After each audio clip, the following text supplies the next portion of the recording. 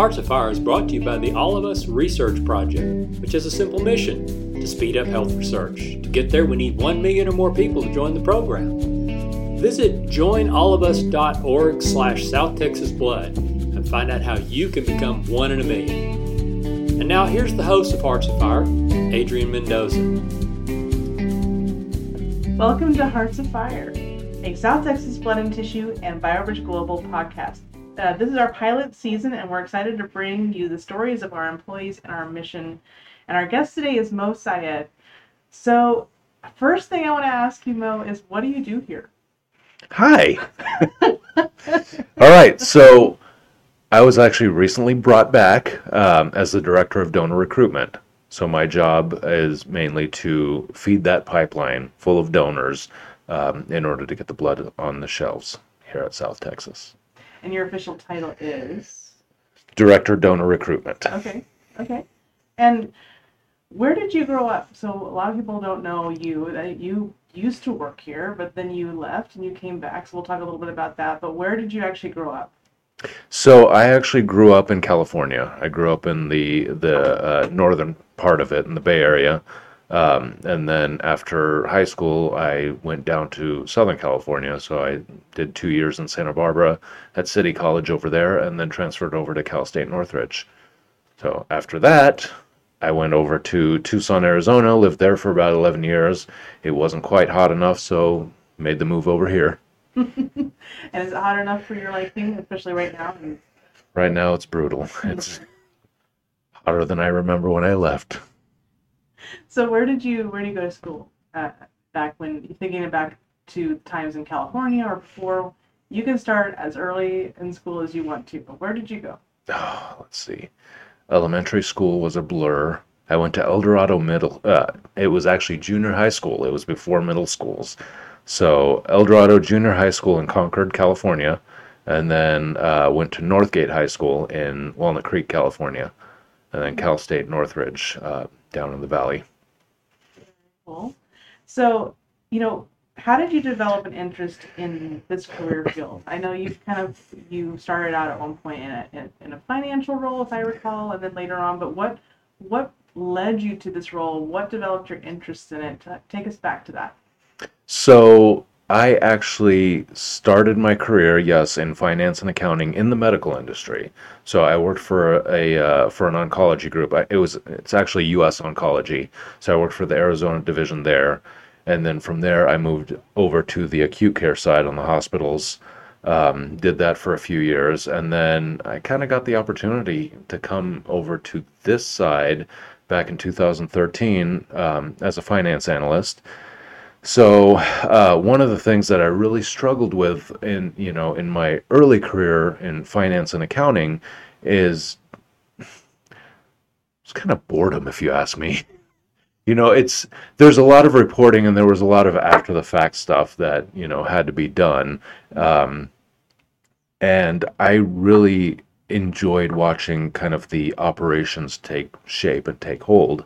So when an opportunity came for me to learn about the operation side and experience, the chaos and the heartache that comes with it, I took the opportunity and, haven't turned back since. And even when and we'll talk about this later, but when I left, I went back into finance back in California, and I did everything I could to get myself more involved on the operations side. When I went back into that role. Mm-hmm. So when you take us back to even before finance, what other jobs have you held in terms of starting out and beginning? It could oh my God. be anything, probably, right? Anyone starts anywhere. So tell us a little bit about that. Let's see. Do you want to hear about the paper route at age 12? Sure. I delivered newspapers. When I was in junior high school and through early high school, and then I went and worked I've worked at McDonald's. I've worked for Safeway in California. I've valet parked. I worked as a tutor in the school learning center. I worked as a I work, of course, my fair share of retail jobs. Um, and I'm sure there's some other stuff that I'm missing there, and probably some stuff I don't want to talk about. So mental blocks there. Completely forgot We all have about those.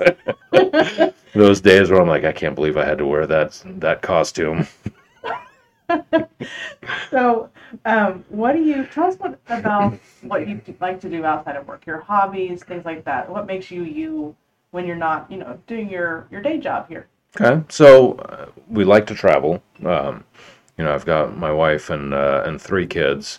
They definitely the two younger girls keep us busy. The oldest boy is in college right now, but the two girls keep us busy. So basically, it's the world revolves around them as far as they're concerned. But we try to make sure that we get them out and experience, the different things that the world has to offer, and especially with the youngest one, she was born right before the pandemic broke out, so she's our little feral pandemic baby, and taking her out has always been a challenge, but she's getting better at that now. A feral pandemic baby. I know I've not heard that before. That's the first, but I love it.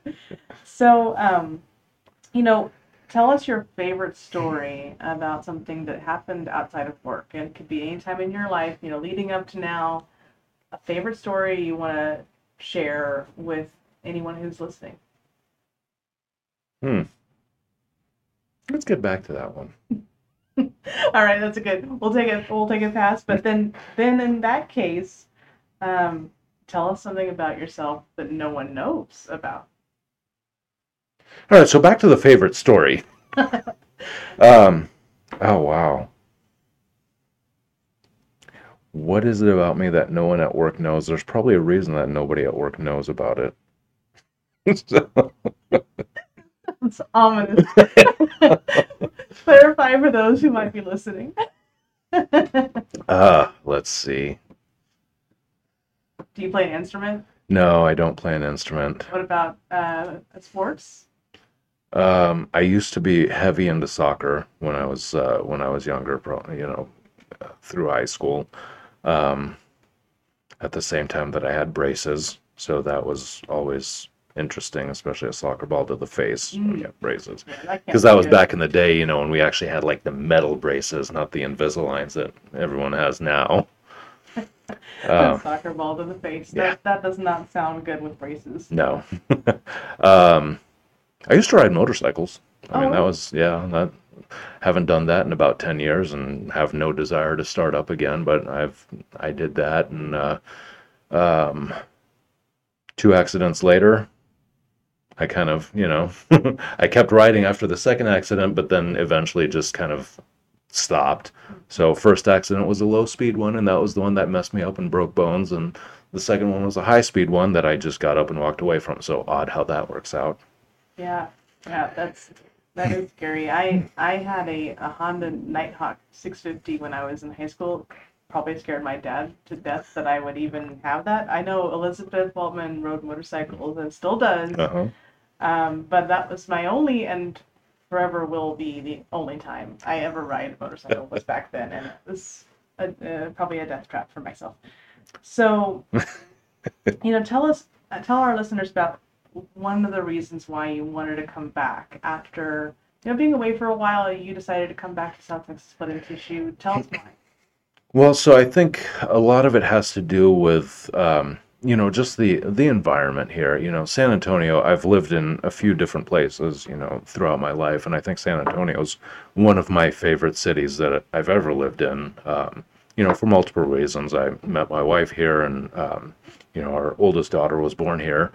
But I think a lot of it has to do with my experience here the first time around at South Texas Blood and Tissue and at BioBridge. It was really the place where I felt and saw myself grow as an individual and professionally as well.